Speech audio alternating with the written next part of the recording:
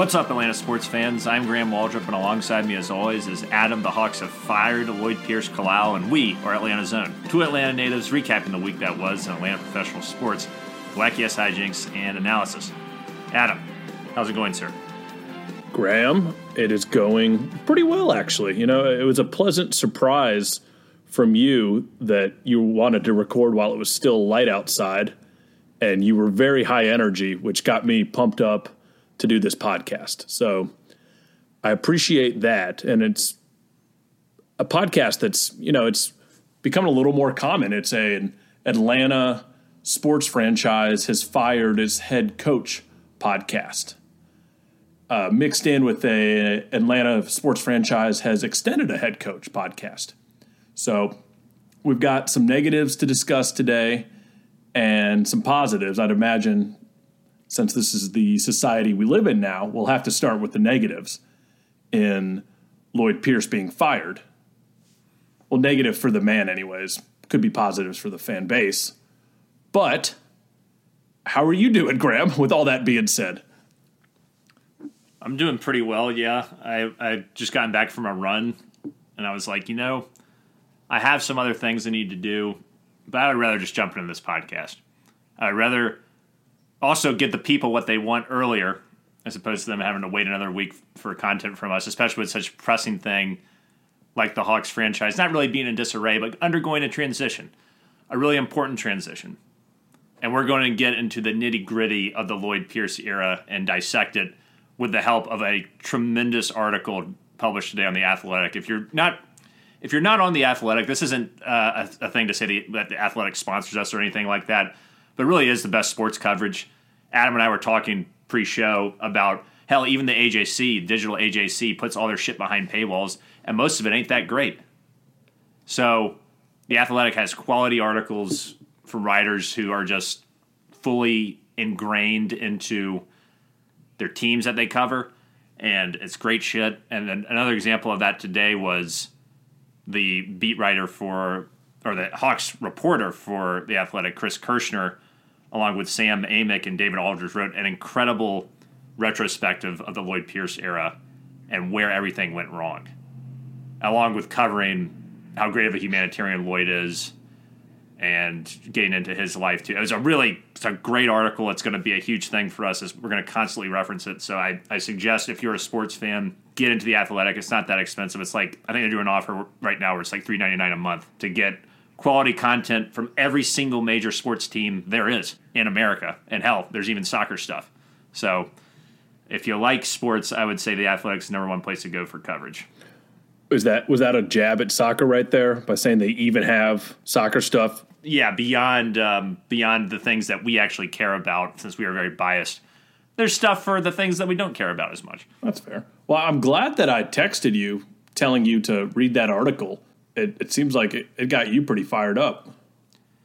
Yeah, I mean, it was just a great piece of writing, and there was a lot of care put into it. You could tell, like, they spent, probably when it was announced that the three people that worked on this article put every waking hour into it. It's such an in-depth expose that's done in a very fair way, and doesn't really paint anyone to be the bad guy. It just says, you know, this is what happened. And it's a great read, and we're going to, like I said, it's going to be kind of our guiding light today. Well, I'll let you lead all that, Graham, but for the sake of continuity, I feel like I have to do my Hawks recap. So since we last spoke to you about the Hawks, and this is Tuesday night now, the day after Lloyd Pierce was fired, Lloyd Pierce lost the last two games of his career, 109-118 to OKC, and 99-109 to the Heat, which was a classic fourth quarter blown lead that involved the Heat having a 10-0 run down the stretch with less than 5 minutes to go to seal the game. We got a grand total of 9 points out of our bench that day. Gallinari, after his, was like 38 points or whatever he did last week, setting the record for threes in Atlanta Hawks franchise history, went 2 of 10 for 6 points to lead the bench unit. Your boy Rajon, 2-year, $11 million Rondo, wrapped up the bench scoring with 1 3-pointer made. And our hopefully future franchise superstar, Trae Young, went 3 of 14 from the field. And that wrapped up the Lloyd Pierce era. So, all that being said, oh, you got any questions there, Graham? I got a question for you, Adam. How many fourth quarter blown leads is that for the Hawks this year? That's an excellent question, and one I actually happen to have the answer to. That is I know it's more than 10. That is the 11th fourth quarter blown lead for the Hawks this season. Jesus. Which, that's the thing, and I'm going to jump into the Lloyd Pierce stuff. I've made the argument many times as well that he literally hasn't had his entire core this entire season in terms of Bogdanovich, Hunter, Capella, and Dunn, Gallinari all playing together with Trae Young and John Collins. They all played together one game minus Dunn, obviously, because Capella missed the first game of the year. So the injury thing has been absolutely a horrible, horrible thing that has not given Lloyd Pierce the chance to show what he could possibly achieve as the head coach of this franchise. That being said, just with John Collins, Trae Young, Clint Capella, Kevin Huerter, there's enough pieces, and it shows that we've had 11 games where we were leading in the fourth quarter that we blew. So, and don't forget about DeAndre Hunter when he was healthy. Right, exactly. And yeah, sure, some of those losses came with DeAndre as well. But we've been in a lot of games, which means you have the talent. You just need to execute down the stretch. And that is why, I'm certainly not weeping any tears. I always feel bad going into a head coach being fired. I want it to happen. But then once it happens, you think about the man and the family, and you feel a little bad. I felt bad about Dan Quinn. Both of these are very accomplished professionals in basketball and football. They're going to land on their feet. They're going to be okay, but it's still a sad thing for the person. But for the franchise, I have no problems with it. I respect the fact that Schlenk pulled the trigger now, so we didn't have a Dan Quinn type letting it go on for a year and a half too long. And from listening to Schlenk's press conference, it kind of was just a gut feeling thing that he just kept saying the franchise needed a new voice in order to accomplish our goal. And that goal is the goal that was set out by owner Tony Ressler at the beginning of this year to make the playoffs. And it sure as hell seems like that is a legitimate goal that I'd imagine Travis Schlenk's job is also hanging above as well. So the pressure's on Schlenk now. Pierce, obviously there's a lot of people in this franchise that have failed. A lot of the players with their horrendous shooting down the stretch. Schlenk with what looks like a couple of really bad free agent signings right now. But Pierce had to be the first guy to go. Like I said, I respect the fact that, you and I can look at it and also just have the same gut feeling. This isn't going to work. Lloyd Pierce isn't the guy. He was the development guy to get us to this point. Some of these young players, DeAndre Hunter especially, are achieving beyond their means. But it was time to make a move, and instead of even waiting till the All-Star game, they recognize, hey, even these next two games, they matter a lot right now. Let's put in an accomplished NBA coach in Nate McMillan that could possibly win us one or two more games than Lloyd Pierce would. And they obviously knew that they didn't want to go with him any further. So the deed was done. Yeah, and I think, too, based off what's been said in the press and in this article I keep referencing, Tony Ressler is not Liberty Media. Tony Ressler is not Arthur Blank.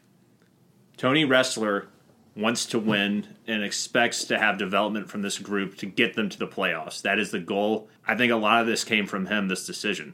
And it's not really, 100% confirmed that he was get this guy out of here.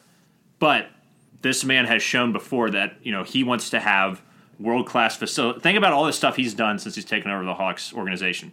Given the Hawks the best training facility in the NBA with Emory partnership with Emory Healthcare, revitalized State Farm Arena, or Phillips Arena into State Farm Arena and made it, the ultimate.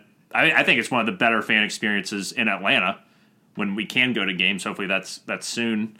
And more importantly, he's shown that he wants to bring the right people in here to try to build a championship. And he's not going to sit around on his hands and be like, oh, things will work out. Oh, Lloyd's my buddy. All this bullshit, blah, blah, blah. He's willing to make moves to win. He's not willing to sit around and suffer time and time again a letdown. He gave Lloyd Pierce as much leash as anyone could expect. I think considering now that we have 11 fourth quarter collapses, yes, there are a lot of things that were against Lloyd in terms of a lot of those free agent signings haven't worked out and a lot of injuries. But as you were saying, Adam, you're 100% right that the talent is here and we haven't executed hell, if we could have won half of those games that we've blown fourth quarter leads in, we'd probably be in third or fourth place in the East. We're in 11th place right now, 3.5 games out of the playoffs. And it's not like we're that far out. So just think about it. Just 6 games that you don't blow fourth quarter leads in. And he probably also saw a lot of the in-game management was bullshit, like, not playing Clint Capella in the fourth quarter at the end of games. I think there's a whole other number of things that we're going to get into. But my point I'm trying to make right now is I like Tony Ressler as an owner. He suffers no fools. He gives you a chance, a fair chance. This is Lloyd's, third year that he was the coach? Yep. A fair chance to show market improvement. And that was not being seen within this organization, and he decided to make a move. And I respect the hell out of that. So maybe that elitist paywall article that you read referenced that, but Schlenk was very clear that this was his decision and not Tony Ressler's. Like, he said that Ressler obviously okayed it, but he made a point to say that it was him and his front office staff's decision. And that may just be, GM talk, if you will, but they made it pretty clear that it was the Schlenk and not Ressler. Did that article say otherwise? It didn't really say otherwise, but you'd have to think that he, especially when you're talking about firing a manager, that he has to be head coach. I'm talking about basketball. He has to be consulted on that to a degree. It's his team. Yeah, absolutely consulted. Like, Schlenk has to feel that pressure from Ressler. Ressler's, I don't think he's as hands-on an owner as Arthur Blank is in terms of being, in front of the press and giving out all these platitudes and saying Falcons are Hawks for life and shit like that. But Ressler has shown that he wants to let the basketball people do their job, but that he also has a command over the franchise. Yeah, he definitely okayed it, but I think a lot of it has to do with him publicly saying at the beginning of the season, it's playoffs or bust. So, it kind of surprised a lot of us and kind of rushed this rebuild to an extent. And it kind of leaves us in a weird situation because, we were just constantly building up the draft capital and holding on to money to spend on free agents. But now that we've gone out there and spent all this money on, Bogdanovich, who I think he'll still be fine. But, Gallinari, he just looks like a wounded gazelle out there anytime he tries to drive and do anything in the paint. And his shot, he'll either set franchise records or just be a brick all day. So he's an obvious question mark. And then Rondo being the just complete nonsense that he is. And now we got Trae Young with all sorts of questions about whether he wants to be here, and John Collins. So, the franchise is in an arguably worse spot than it was just 3 months ago because of this mandate that we have to make the playoffs. So that's a little concerning to me. And you're right that and I think that's why this Nate McMillan thing is happening, and that we need to win right now, not just for the Schlenk's job, but for these young potential superstars on our roster to keep them in Atlanta, or we're back at square one.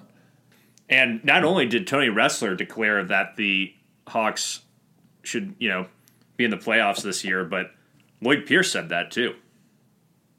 Right. He said that in March of last year, that the Hawks would be in the playoffs this season. And the fact that we are only a couple games out of, they've got that play-in game this year, which I'm sure you hate because you're a traditionalist. Yeah, where it's 10 teams or whatever. Yeah. But the fact that I think that's all the more reason to make the move now is if you clearly need a new voice, you're still in this thing.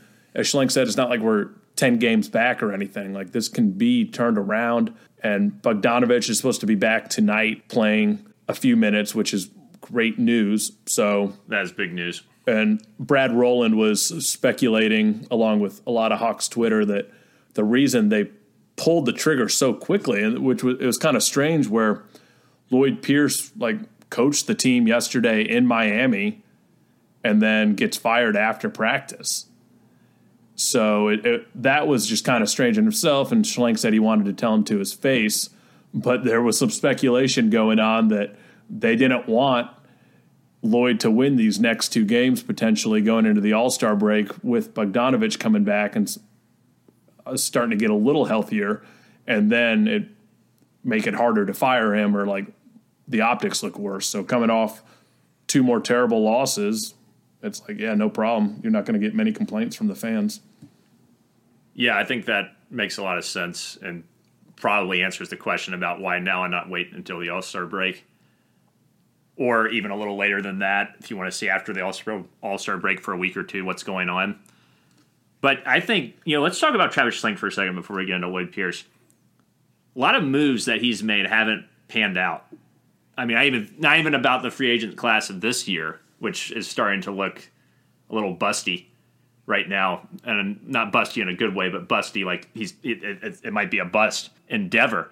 I'm talking about Rajon Rondo, who we've mentioned has been, pretty bad, awful this year. The Hawks have been 14.9 points worse with him on the floor than when he's not on the floor. Chris Dunn missing the entire season. Bogdanovich you can't really control because he's been injured. Gallinari has been dog shit so far, even though I know he had that one good game and he's had a couple of decent games. But other than that, he has not looked good at all. And then, we also talk about guys like Bruno Fernando, Evan Turner last year. The biggest moves, I think, that have worked for Schlenk has been bringing Clint Capella in here was wonderful, and we didn't lose a lot. Obviously, I think he can draft well, in terms of DeAndre Hunter, Trey, John Collins, and JC. Yeah.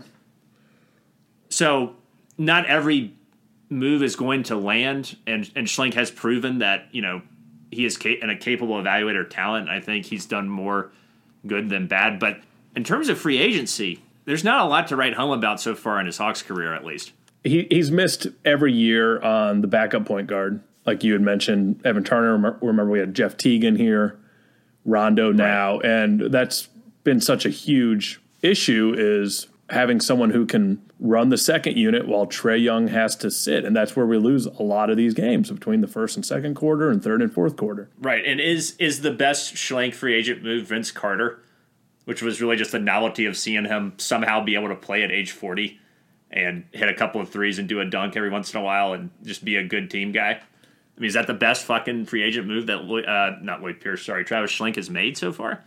I get what you're trying to do, but no, I mean, it's going to be Bogdanovich, and don't give up on Gallinari. Like, if you see a guy go 10 of 10 from three, there's something there. And just the fact... Oh, yeah, he's still a good player. It's just he hasn't looked good overall this year. One game does not a... Right, but he has... But he has a good enough track record that we know he can be a very effective NBA player offensively. And he's not here in the role that he was expected to be in with all the injuries. He was going to be more of the guy spacing the floor, being instant offense off the bench, and not having to play this many minutes. Like, he was supposed to be a 25 to 30-minute guy, and he's having to play 35, 40 just because we have no bodies right now. Like, Cam Reddish has been out the last 4 games as well. Like, it's ridiculous. So the Rondo thing looks terrible, and Chris Dunn looks terrible right now as well, just knowing that he had this injury history. I guess we got to see how this season plays out the second half with a proven NBA head coach and hopefully some healthy bodies before we can really judge the Schlenk too much. Because remember, he traded up for DeAndre Hunter. Everyone thought that was a massive, massive reach, and now he's looking like one of the best players to come out of that draft. So that's really big in his stock. Obviously, the Doncic trade is, a lot of people would say not so great for the Schlenk right now. He's the next guy on the hot seat. We always come back to the same conclusion that Trae, is still a great player when you had the old Luka Trae argument, but he should have stayed with Luka. Luka is better than Trae plus Cam. I don't know why he made that decision fully, what they saw in Trae that they didn't see. I guess at that point we were trying to just build as much capital as possible, and Luka maybe wasn't a given. I know a lot of Hawks fans at the time did not want Luka Doncic. So I didn't want Trae Young. I love Trae now because I see how capable he is, but man, I was so mad when we passed on Luka just because, you look at the tape, you see the size, you see that he can do almost everything that Trae can do, but do it better with the exception of maybe passing the ball. But it's not like he's a terrible assist person or anything like that. He's still He's one of the better guys at dishing the rock in the league. So if I'm looking at the optics of just how these guys are playing, and I see that he's a better shooter than Trey, a better defender, a better rebounder, maybe not as good of a passer, I'd rather have the guy that can do those three things better than the guy that can be a better passer if the passing is comparable from Luka's end. So I'm still kind of incensed about it. But I also didn't think Trey was going to be as good as he is, so that's why I'm not as angry about it. But it's still the wrong move. I'm so sick of this. It comes up every week now. Like, we're doing it every week as well. It's impossible to get away from. I figure we should at least have a different conversation about it, though. I think the definitive answer was the wrong move. Cam Reddish could still turn into an all-star NBA player. I'll say that much. And that was actually something. Let's get into Lloyd. Let's get into Lloyd some more because that's a good segue. Multiple players, Trey and John Collins especially, have said, or it's been gathered from sources that there has been a lot of tension with the players and Lloyd Pierce. Lloyd Pierce doesn't take accountability for his mistakes, and he's a complete hard ass and doesn't listen to his players. Lloyd Pierce came out a couple years ago and said that he doesn't draw up plays for John Collins. And when John said, I want to be more involved in the offense, Lloyd just dismissed him.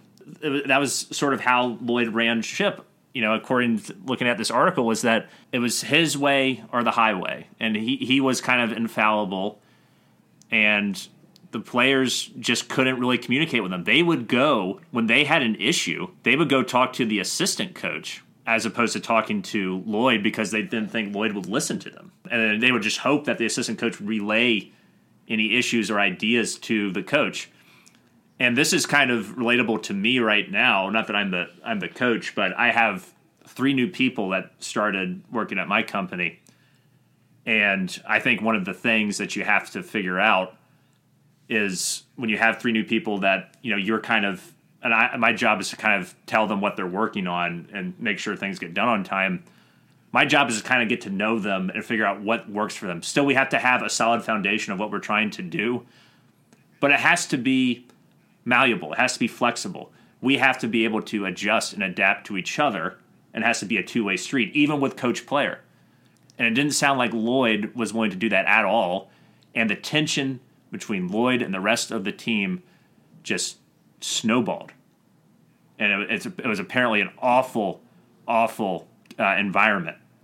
And then there's another insane thing in this article talking about how Cam Reddish had a huge issue with Pierce's coaching, and Reddish felt like he was being picked on behind the scenes and that he was being singled out more than anybody.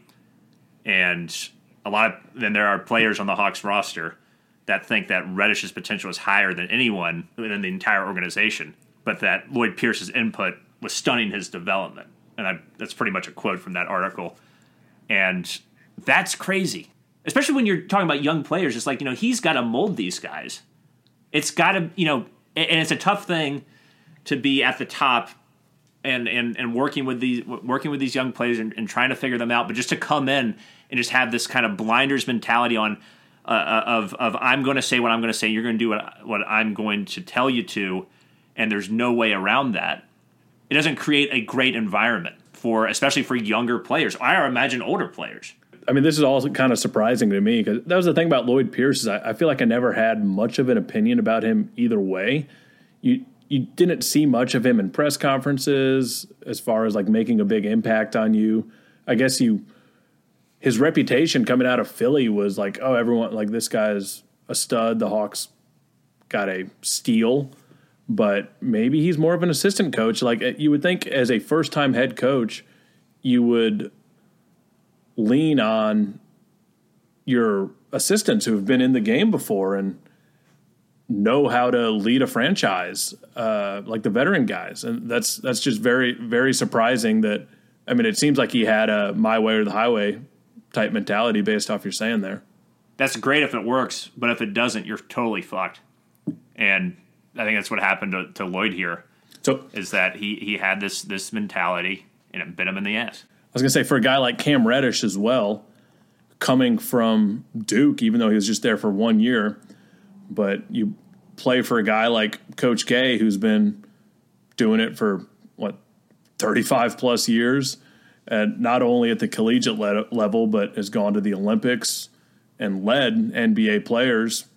Like, it's got to be tough to go from that and know what a Hall of Fame coach is to a guy who's never done it before and is giving you shit.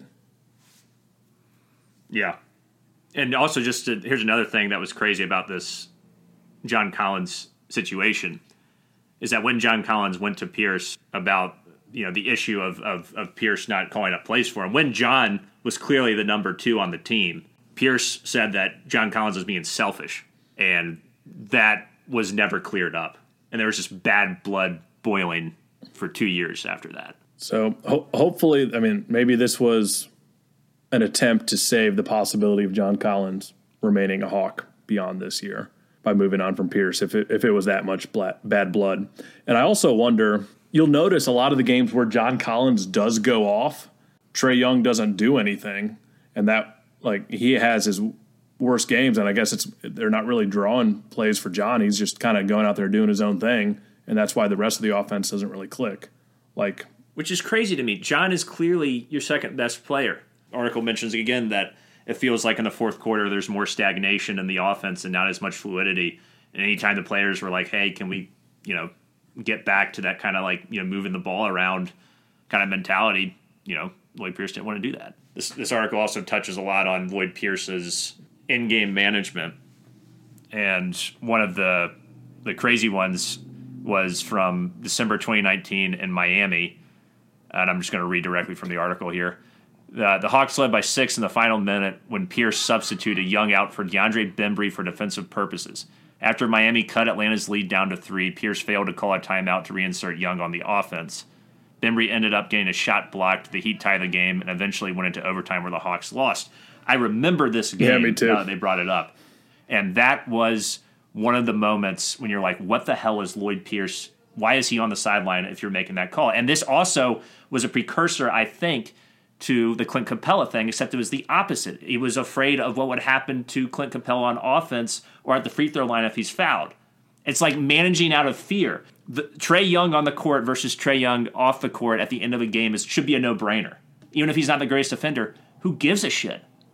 If they make a 3, guess what's going to happen? Trae Young can go up and answer in the blink of an eye or find the open guy. What's DeAndre Bembry's value going to provide you other than maybe a little bump in defense? His priorities just seemed completely lost here in terms of his strategy. It was just not good when it came down to crunch time. It's a classic playing to not lose the game as opposed to playing to win the game. Similar to me at disc golf the other day where I was up like 5 strokes and then just tried to make a bunch of pars and I got overtaken in the last 2 holes. It's the way it goes. Nope. You got to remain aggressive. Keep the pedal down. For real. And they mentioned this, which I thought was quite fascinating, where a similar situation happened in a game in Cleveland a few weeks after the Miami game in 2019. And Pierce had Trae Young inbound the ball, the hope he'd get it right back and put up a clean shot attempt at the end of the game. Instead, the Cavaliers denied him a good look, and the Hawks lost. After the game, Trae was asked about if he wanted to be an inbounds passer or not, and he said, it's not anybody else's way, it's the coach's way. So this is just, like we said, this has been building for a while. It's a combination of the chemistry was bad on the team, it seems like, and the execution by the coach was poor at the end of games. And you can say it's not all on Lloyd in terms of where we are, because obviously players have to play, but if you don't put players in a position to succeed, then how can we be successful? Especially when a lot of games in the NBA can come down to the final minutes or final seconds.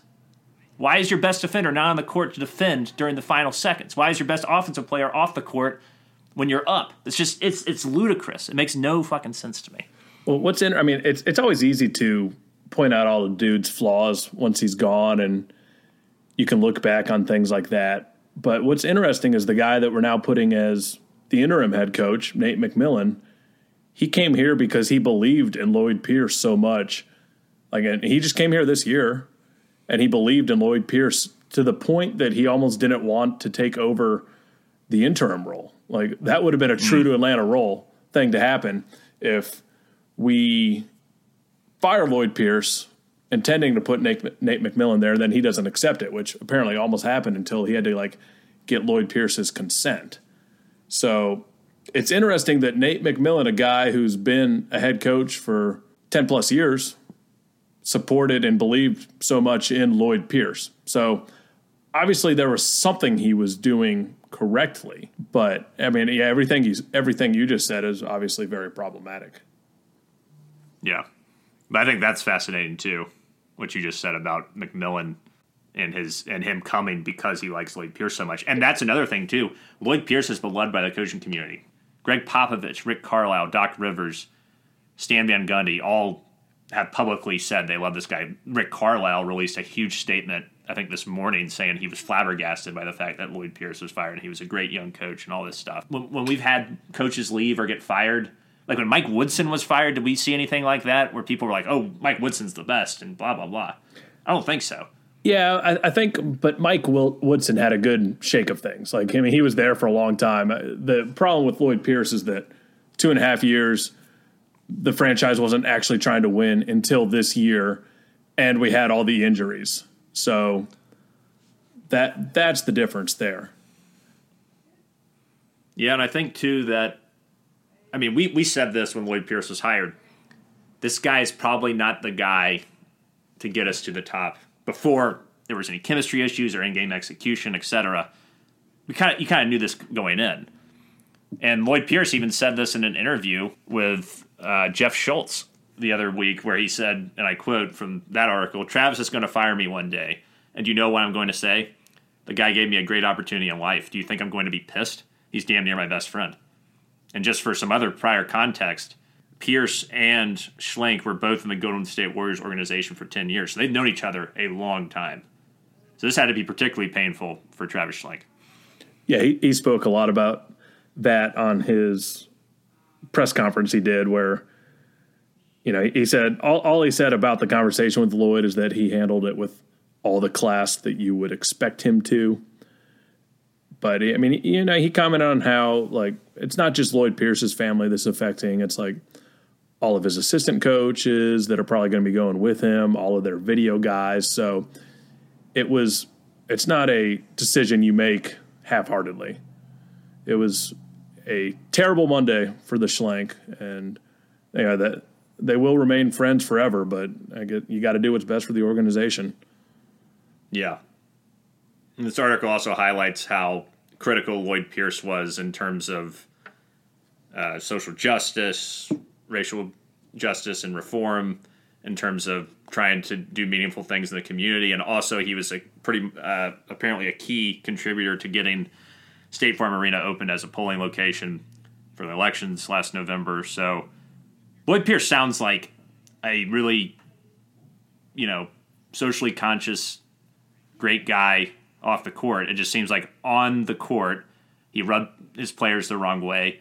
He refused to adjust or be accountable, and his strategy eventually just soured, and it has brought us where we are right now. I think that's the core of it. I think you nailed it like 20 or 30 minutes ago when you said the fact that we had those leads in the fourth quarter means that, you know, the ingredients are here to compete. Maybe not for an NBA title or anything or a deep playoff run, but at least to play meaningful basketball in March and April, and maybe May if you're really fucking lucky, you know?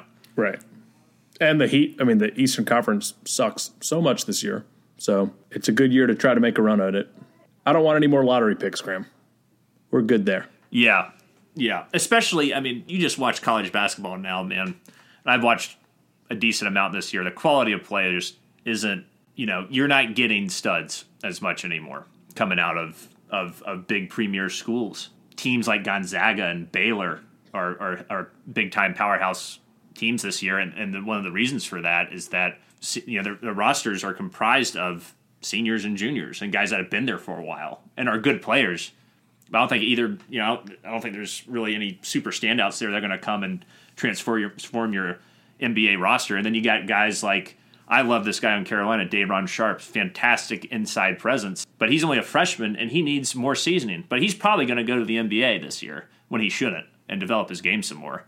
So it's weird, like these guys that could be absolute studs are leaving too early, and they could flame out of the league in a few years. You never know, or maybe they won't. But it's just like the clear game changers aren't there in the college game right now as much as they used to be.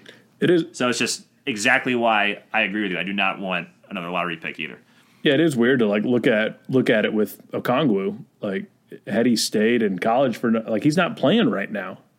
He's getting right, like on a good day 6-7 minutes a game, and this is with all these injuries. So he's just not going to develop at all right now at the NBA level, where he could be at USC, probably being one of the top players in the nation. Allowing players to leave after 1 year has certainly hurt the college game overall.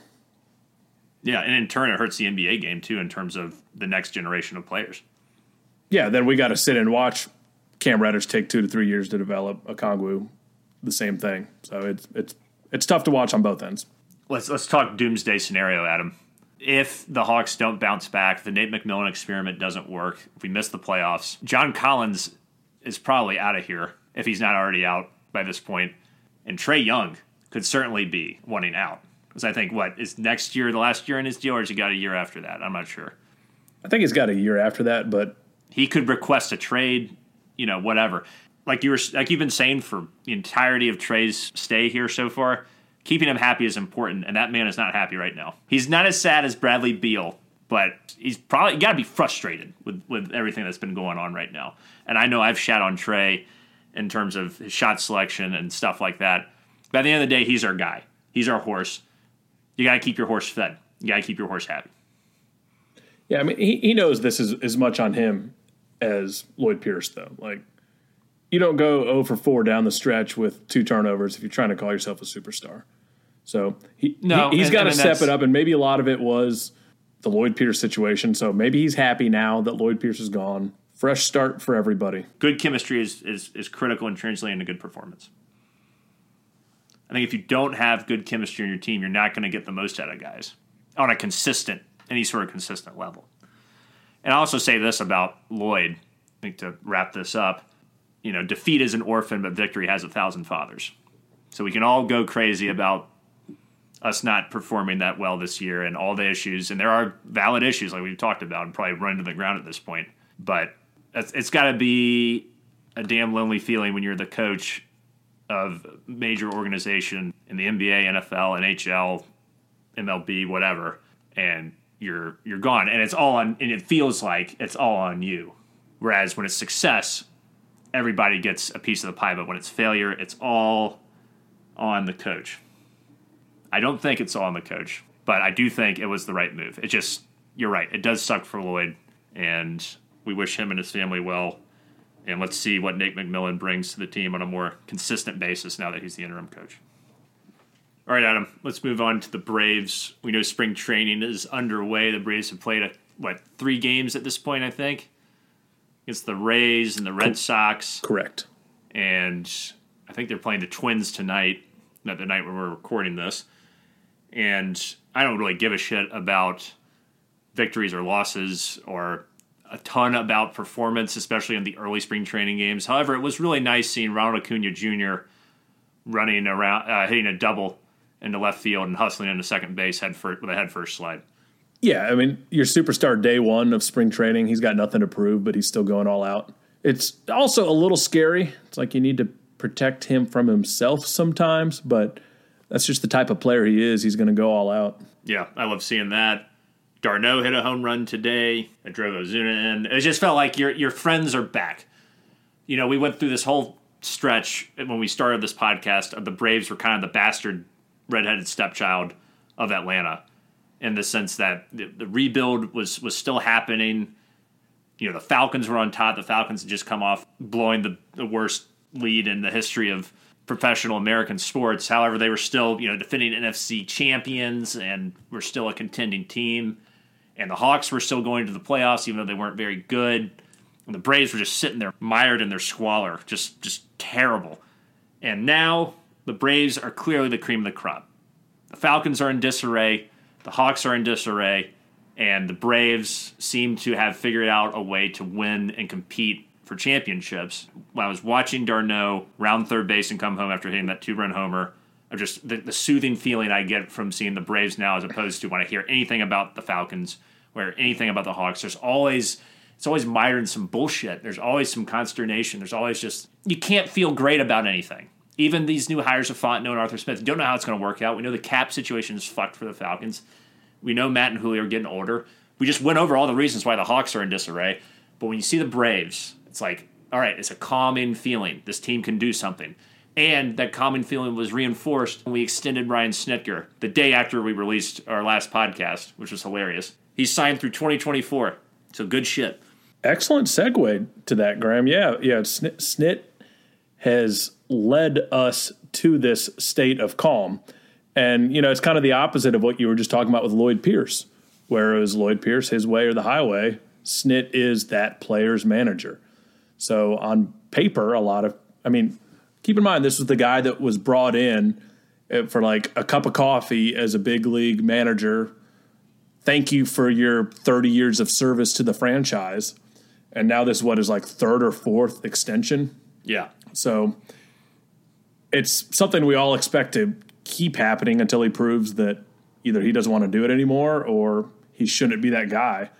But it is just, he's such a consistent body in that dugout that you couldn't be happier for him. He'll be the first guy to fight an umpire for his player, to fight another player for his player, to reel his guys in, know when to let them be themselves. Like he's a people's manager, and that's what you need in this day and age where it is kind of easier from the X's and O's for what you need to do.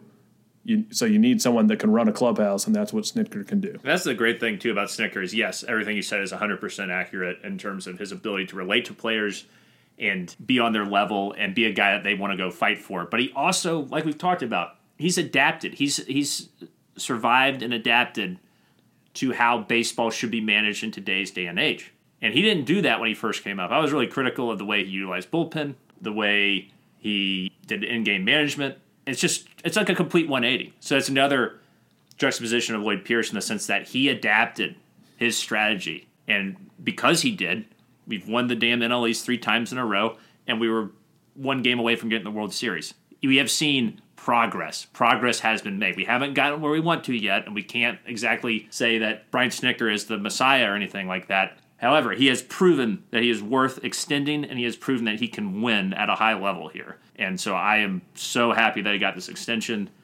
and let the good times continue to roll, hopefully.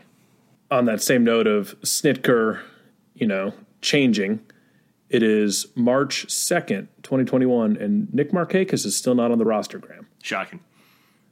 So that's a surprising turn of events. And my big spring prediction is that Carl Edwards Jr. will be our second best right-handed reliever out of the pen, and Luke Jackson won't be on the team. If Carl Edwards Jr. is up to the task, I'm all for that. I don't need to see any more from Luke Jackson.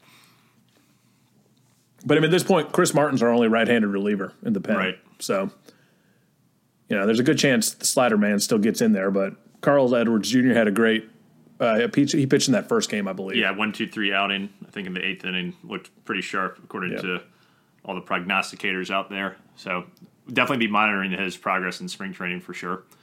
I don't know what else to really go with the Braves and we know spring training's underway. We've seen tons of pictures of Chipper Jones hammering it up with Freddie Freeman. Freddie coming out and saying we got to get that World Series ring. And that's the last thing he has to do to match Chipper. He's won the MVP. He's done all this other stuff, and he's like, I got to get that World Series ring, and then I'll have everything that Chipper has. So it's a nice little healthy rivalry there, I would imagine, between those two Braves legends. And Acuna and Ozzie seem fired up. They stopped by MLB Network and were just talking about how excited they are for the season, and they're ready to just kick some ass. And it just seems like everybody's focused, everybody's locked in. Not really much else to say. Your boy Austin Riley's off to a big start. Yeah, he's looked good so far. About 4 hits in 2 games. Hugo has. What do you think about Hugo's take on Austin Riley? Refresh my mind on that. I know he's kind of anti-Austin Riley, right? He's very anti-Austin Riley. Thinks that there's no way that Austin Riley can mentally come back from. I guess he's just referencing that double play that he thinks he can't mentally come back from that, and we need to just cut ties with him now, even though he hasn't played a full major league season. I think that's his major take. Yeah, that's an absurd take.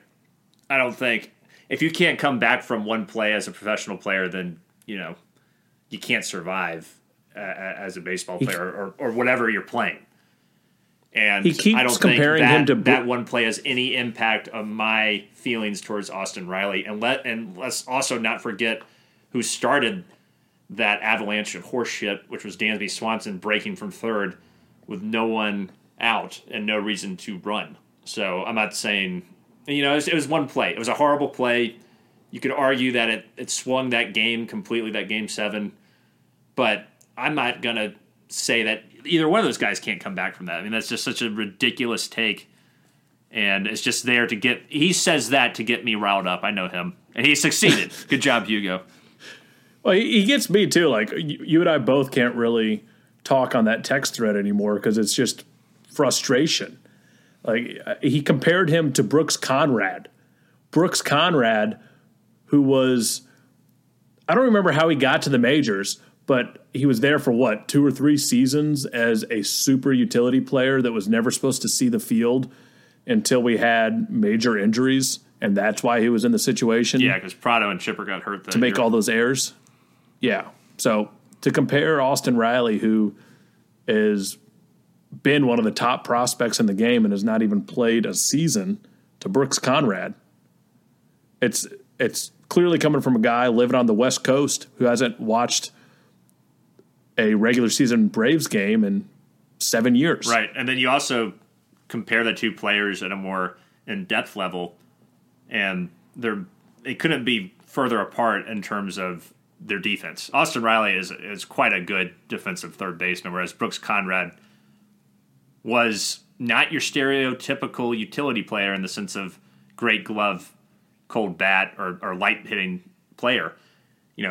Austin Riley can do both at a high level when he's going, but his offense is certainly inconsistent, but his defense has been pretty stalwart, and it's only gotten better since he's gotten in the league. So it's also a bad comparison in that sense. Austin Riley is a much better defender than Brooks Conrad.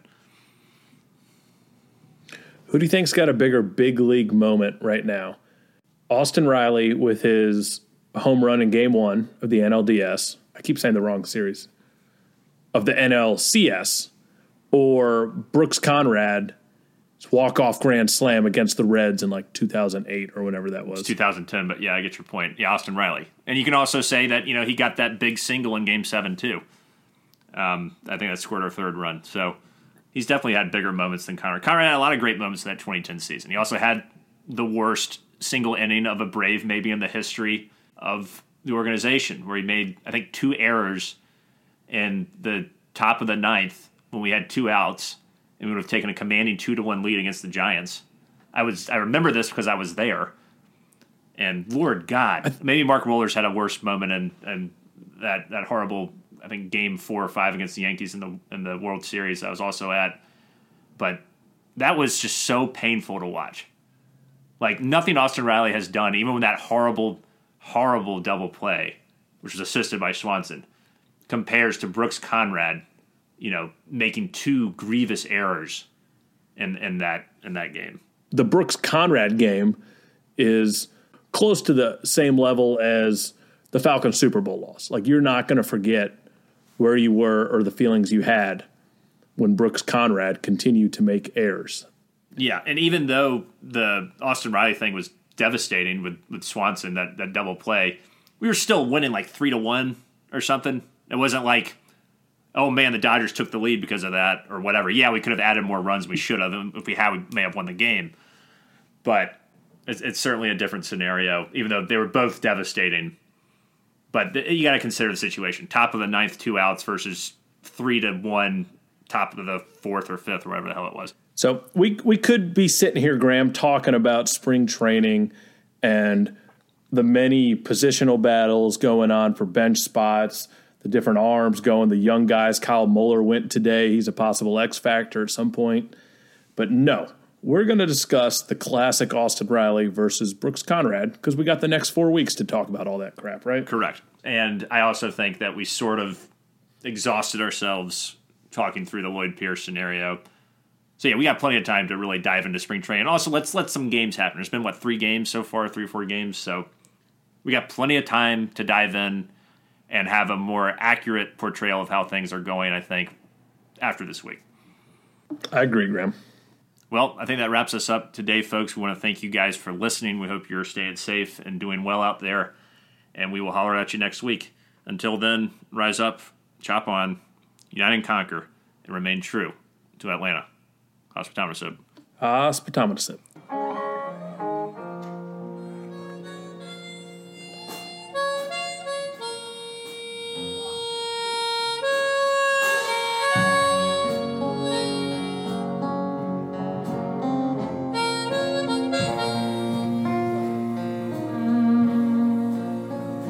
Forgetful heart, lost your power of recall. Every little detail,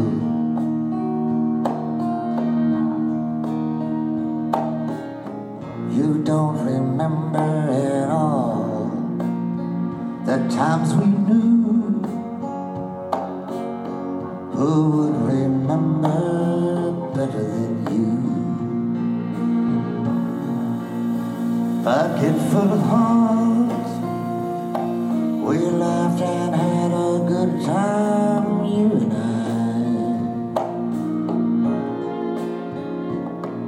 It's been so long, now you're content that let the days go by. When you were there,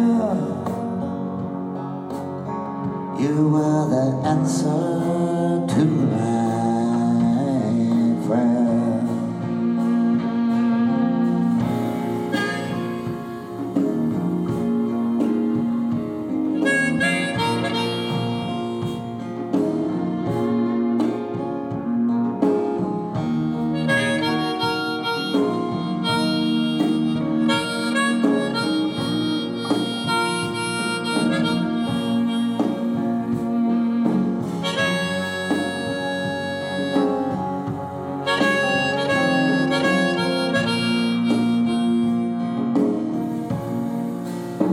Forgetful heart, we loved with all the love that life can give. What can I say? Without you, it's just so hard to live. Can't take much more. Why can't we love like we did before?